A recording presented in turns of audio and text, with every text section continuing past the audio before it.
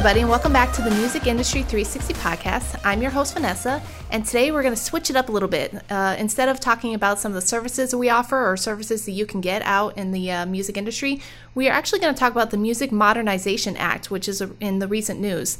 And today I have a special guest, Jorge Brea, our CEO. Hey, Vanessa. How you doing? I'm good. Welcome back. We're going to bore everyone to death with this discussion. It's going to be hilariously fun. Yeah, I was going over our show notes here, and I was like, oh, boy.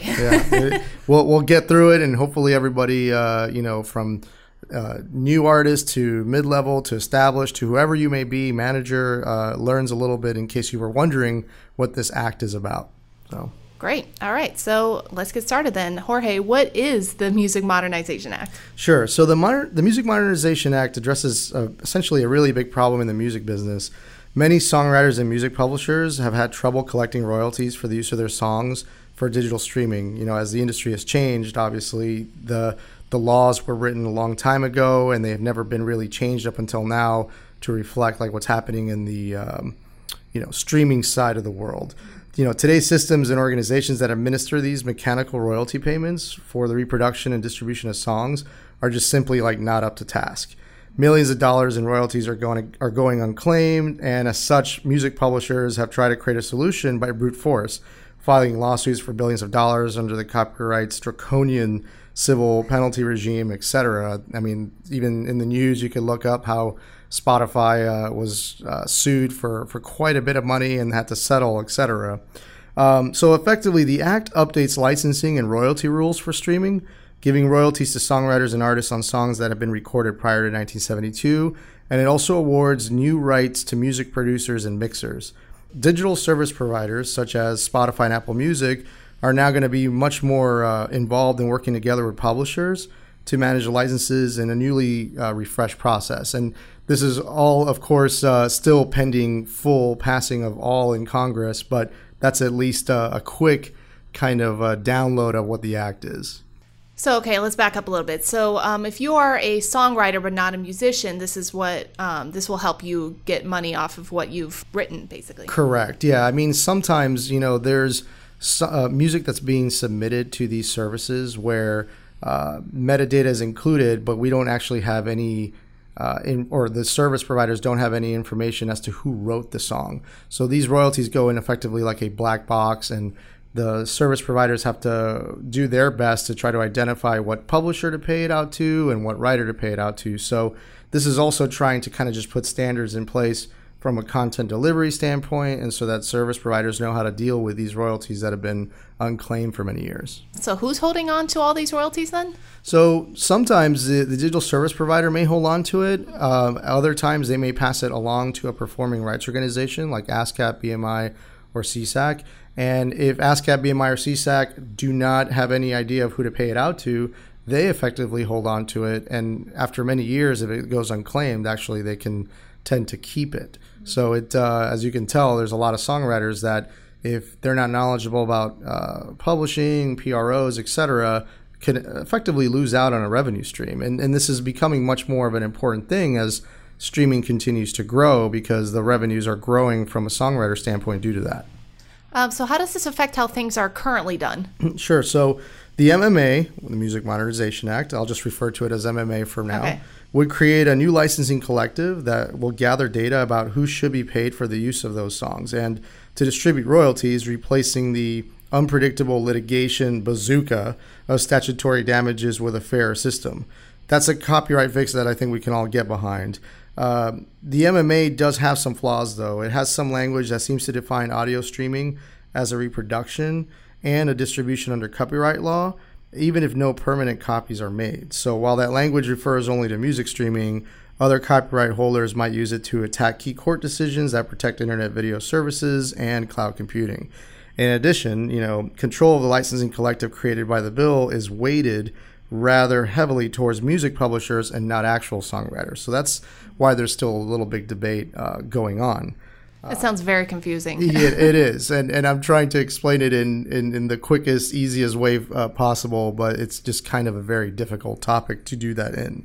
I do think, though, that these flaws are fixable. The same, though, can't be said for the Classics Act, which is a part of this, and it creates a new obstacle for users of old music. That act would extend parts of federal copyright to cover sound recordings that have been made before 1972, which are currently covered only by a patchwork of state laws. So that means for the first time, recordings made between 1923 and 1972 couldn't be streamed on digital music services or internet radio without a license.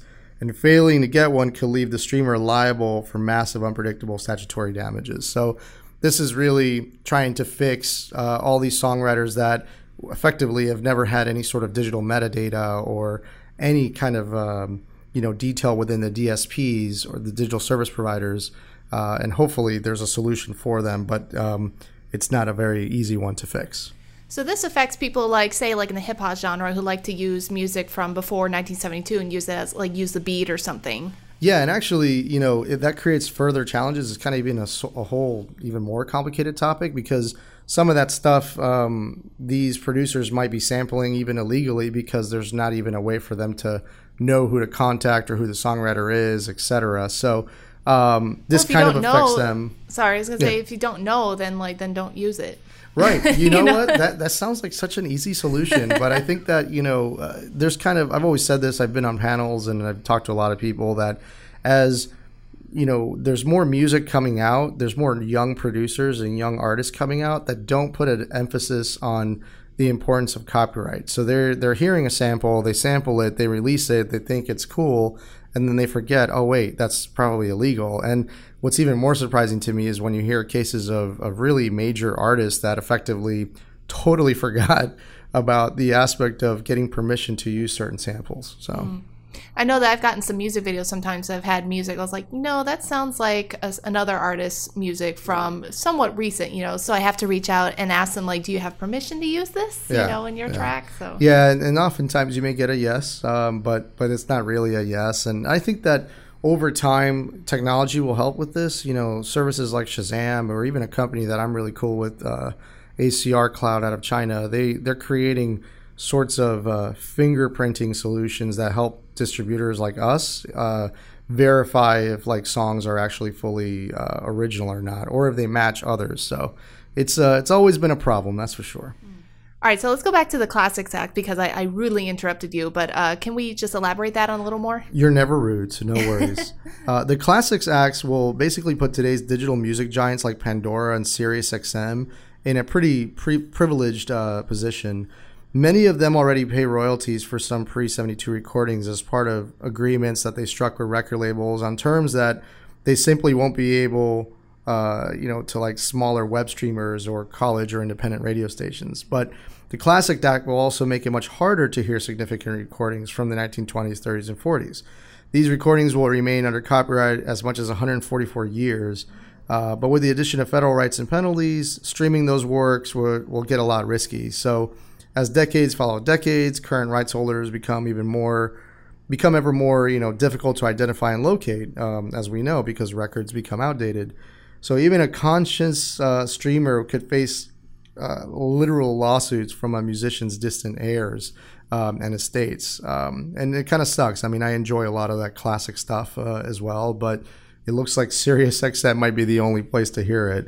So wait, so if I wanted to listen to like Elvis Presley's from, the 50s, I wouldn't be able to listen to him? So I think Elvis is probably a okay case because there's a huge estate and there's a lot of licenses already in place. I would say anything that's a little bit more obscure and really unique that it may not be necessarily like a household name. So let's call it kind of like an independent from like the 30s or 40s that has just something that's really impacted current musicians, probably will be harder to find and or listen to.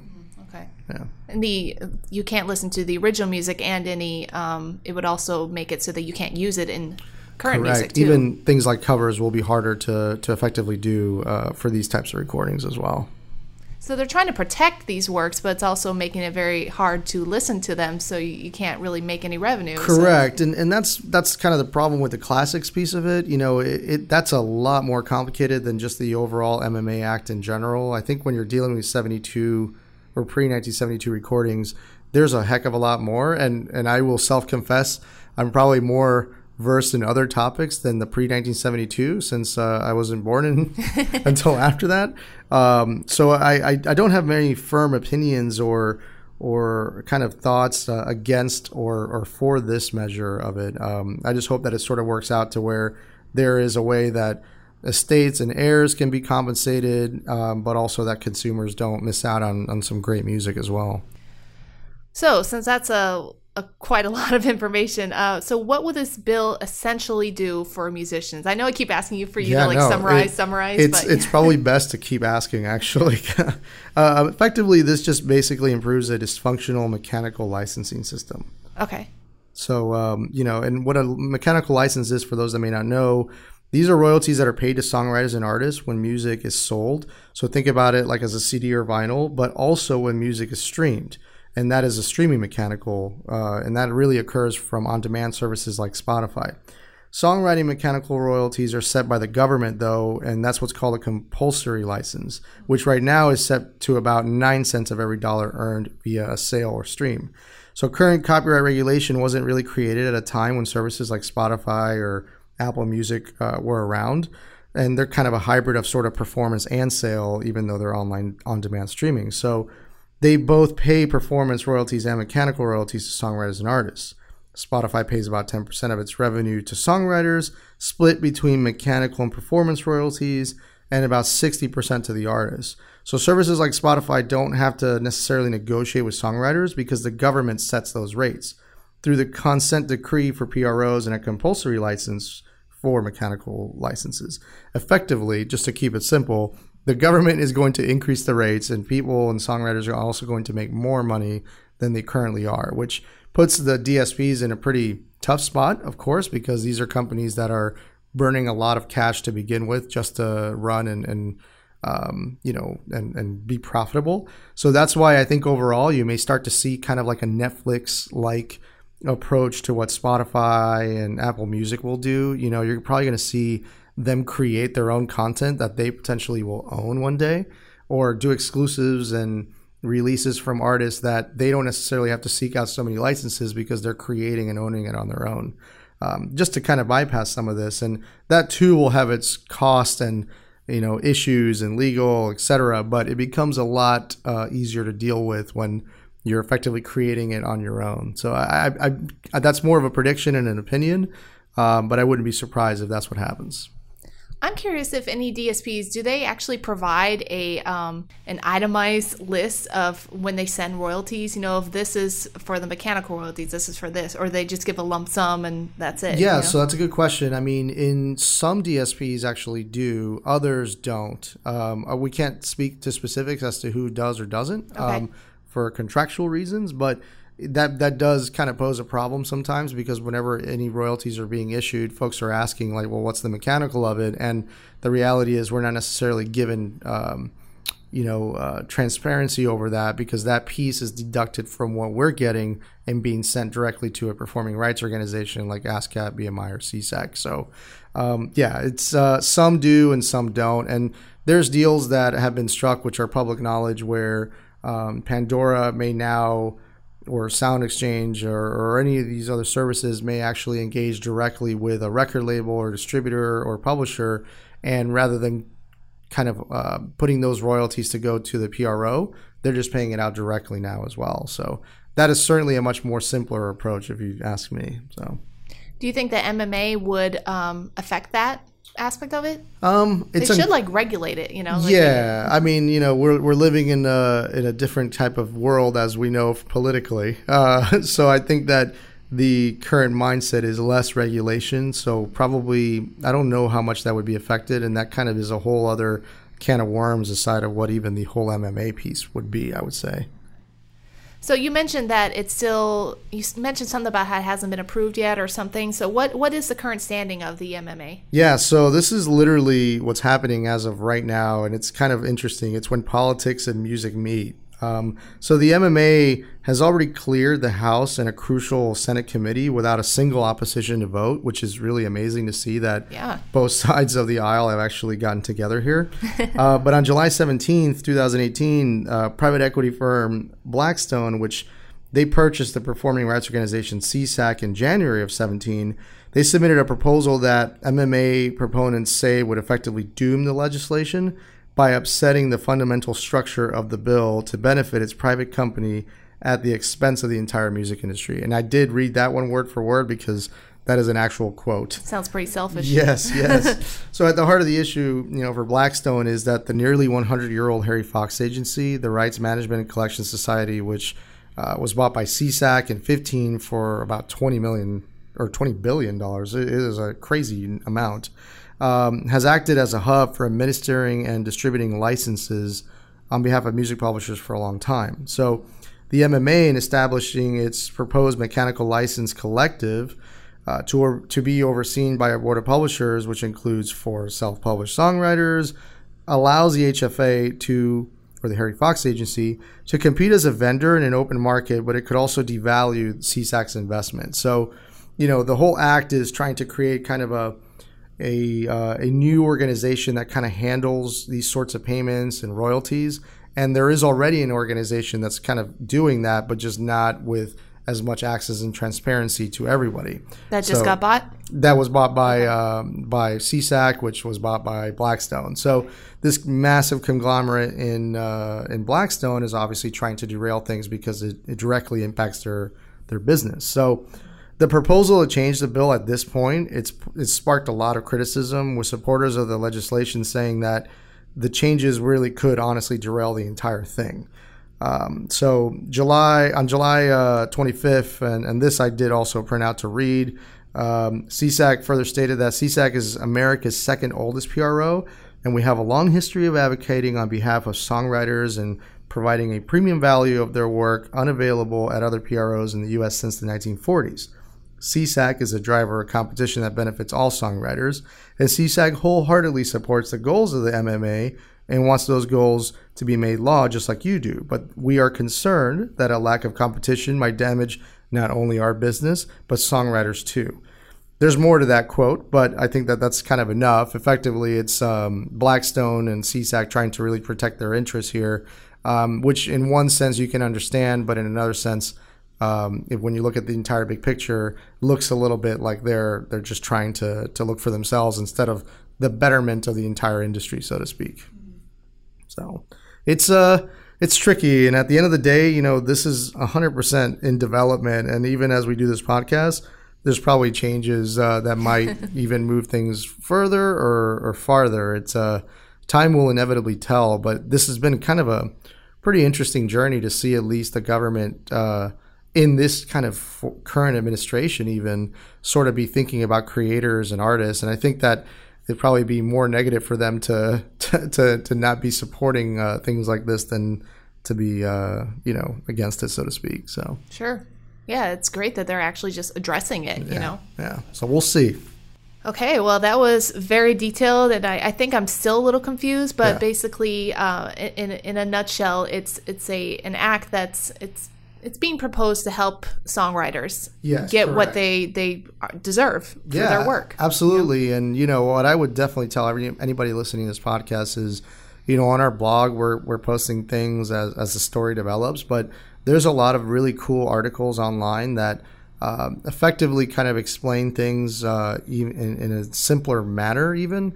There's also interviews on YouTube that are going on kind of doing similar to what we've done here on this podcast. So it is pretty interesting to just sort of sit back and kind of read. But I got to tell you, it's very confusing. And I've been to many panels about this, and I leave pretty exhausted afterwards because the conversation is just not as fun. So hopefully you guys are all awake there and have not skipped this podcast, and that there was something of proper measure that you learned from it. I mean, I definitely picked up a couple more things because I was very confused about this when it first came out. So I'm glad that you kind of expounded on it a little bit. Absolutely. Yeah. It's my pleasure.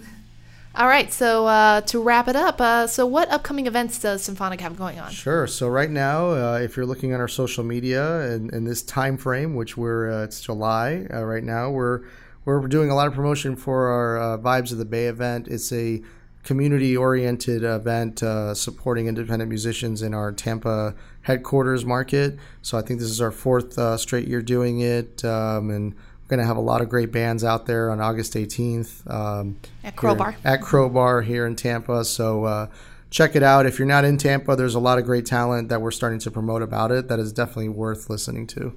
Definitely. Yeah. And also, we're just getting geared up for conferences and other events. We're going to have representatives out in Reeperbahn, which is in Hamburg, Germany in September, as well as in Amsterdam for the Amsterdam Dance Event as well in October. So announcements will go out to our client base as well as just publicly in case anybody wants to meet up.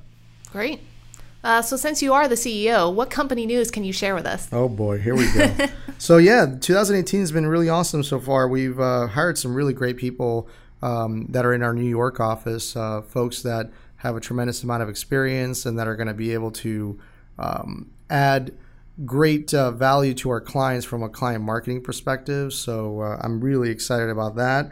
We're getting much more solid and clear on what we're going to be doing from a technology roadmap standpoint. So we're really working on thinking about what type of tools we can do that can actually help you.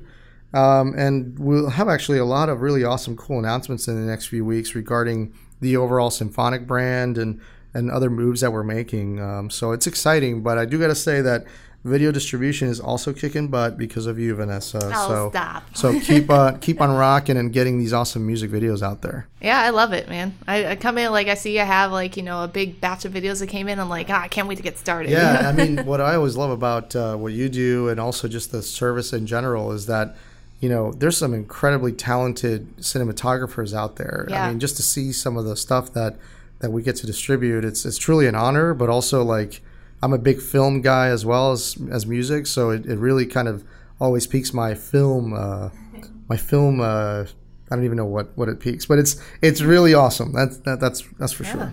Yeah, and actually, we recently just hit 1,000 videos distributed 1,000 videos that Vanessa painstakingly distributed to everybody for all you awesome people to enjoy. It's definitely not an easy process because video is quite huge, but yeah, it's pretty awesome, man. It really is. Yeah, we had the video distribution podcast, but we did talk about how it still is a manual process, so it's I have literally touched every single video and delivered it to each partner. So I recognize it when I see it out there. Yeah, if you ever want your music video distributed, you will talk to this awesome gal, Vanessa, and she will let you know even when the thing's coming out. It's a really good personal touch. That's one of the cool things about what the service is and what the company, I think, is about, too. So definitely. All right. So I think on the last one, Jen and I, we talked about Spotify. And because we were talking so much about music and Spotify, we ended up not talking about what we are currently listening to. Right. So I'm bringing it back. So this is actually cool because Jeanette and I, for those that don't know, I'll just say it out there, Jeanette's my wife. So what? Yes, what a surprise. So her and I actually are really, really into this artist right now. His name is Moses Sumney. I hope I said that correctly. But it's Moses and then Sumn as in Nancy EY. And he's got this song called Doomed that is a very kind of slow, haunting type song that we absolutely freaking love. It's just really deep and really, really moving, but really well sang and really well produced. And he has a ton of great other material too. He's kind of blown up heavily. So it's an artist that I would recommend. He just did a song with Flume as well. That's really cool. So. Wow. Well, predictable me. Muse just came out with a new single called Something Human, so I've been checking that out. It's a good track. It's more pop sounding than their usual rock, and I like more their rock music. But I'm not going to be one of those people that are like, oh, I hate it. They should go back. They're artists. They're allowed to evolve their music as however they want. The music video though is really cool. It has kind of I don't know, a futuristic look to it. I remember might have been a few years ago, they did this campaign where I think they had everybody that would they filmed all this footage and they wanted people to put it together. I hope I'm thinking that was Muse, but I'm a big Muse fan as well. So I know that you are a massively huge Muse fan. And regardless of the pop sounding stuff, I'm sure if you hear that stuff live, it's going to be pretty rocking. Oh, absolutely. Yeah. So. And then the only other thing is because I've mentioned this before, I still purchase music off iTunes. Wow, I like to listen on my phone and stuff. So I recently purchased a new Panic at the Disco album, and I really like it. So. That's awesome, by the way, that you're still downloading. I wonder there's all these rumors real quick about obviously Apple shutting down iTunes next year. And let me just really kind of like go on that for a quick second. The whole thing that's been talked online about Apple shutting down iTunes in 2019 is kind of inaccurate. They are really just saying that they're going to be making a decision on that in 2019, but they're not going to just shut off, connoisseurs like yourself from purchasing music overnight.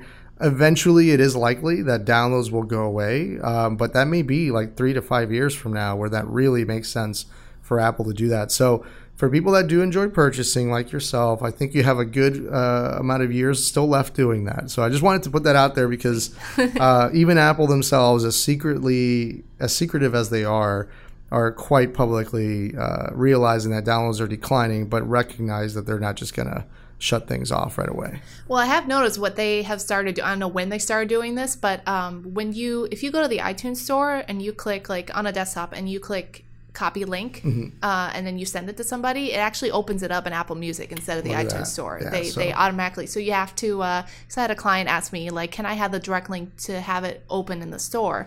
And so I looked it up, and there's a way that you can do it. You have to change the URL and put like :store. So, I don't know. You actually have to go in and physically change the URL. That's definitely them progressively moving towards it, and over time, it's kind of inevitable. Sorry, Vanessa, that you like to purchase. I will adapt when I'm forced to adapt. Yeah, exactly. And you know what? Apple is tremendously good at that. I mean, every new iPhone doesn't even have a headphone jack, and we're all cool with it. So this is going to be the same thing, but they'll do it with, I think, enough notice. So. Hopefully. Yeah. All right, well, that'll wrap things up. Thanks again for being on, Jorge, and for explaining the very intricate MMA. Yes. I hope I did all right, and thank you for having me, and keep up the great work. All right, thanks. See you guys later. Bye. Bye.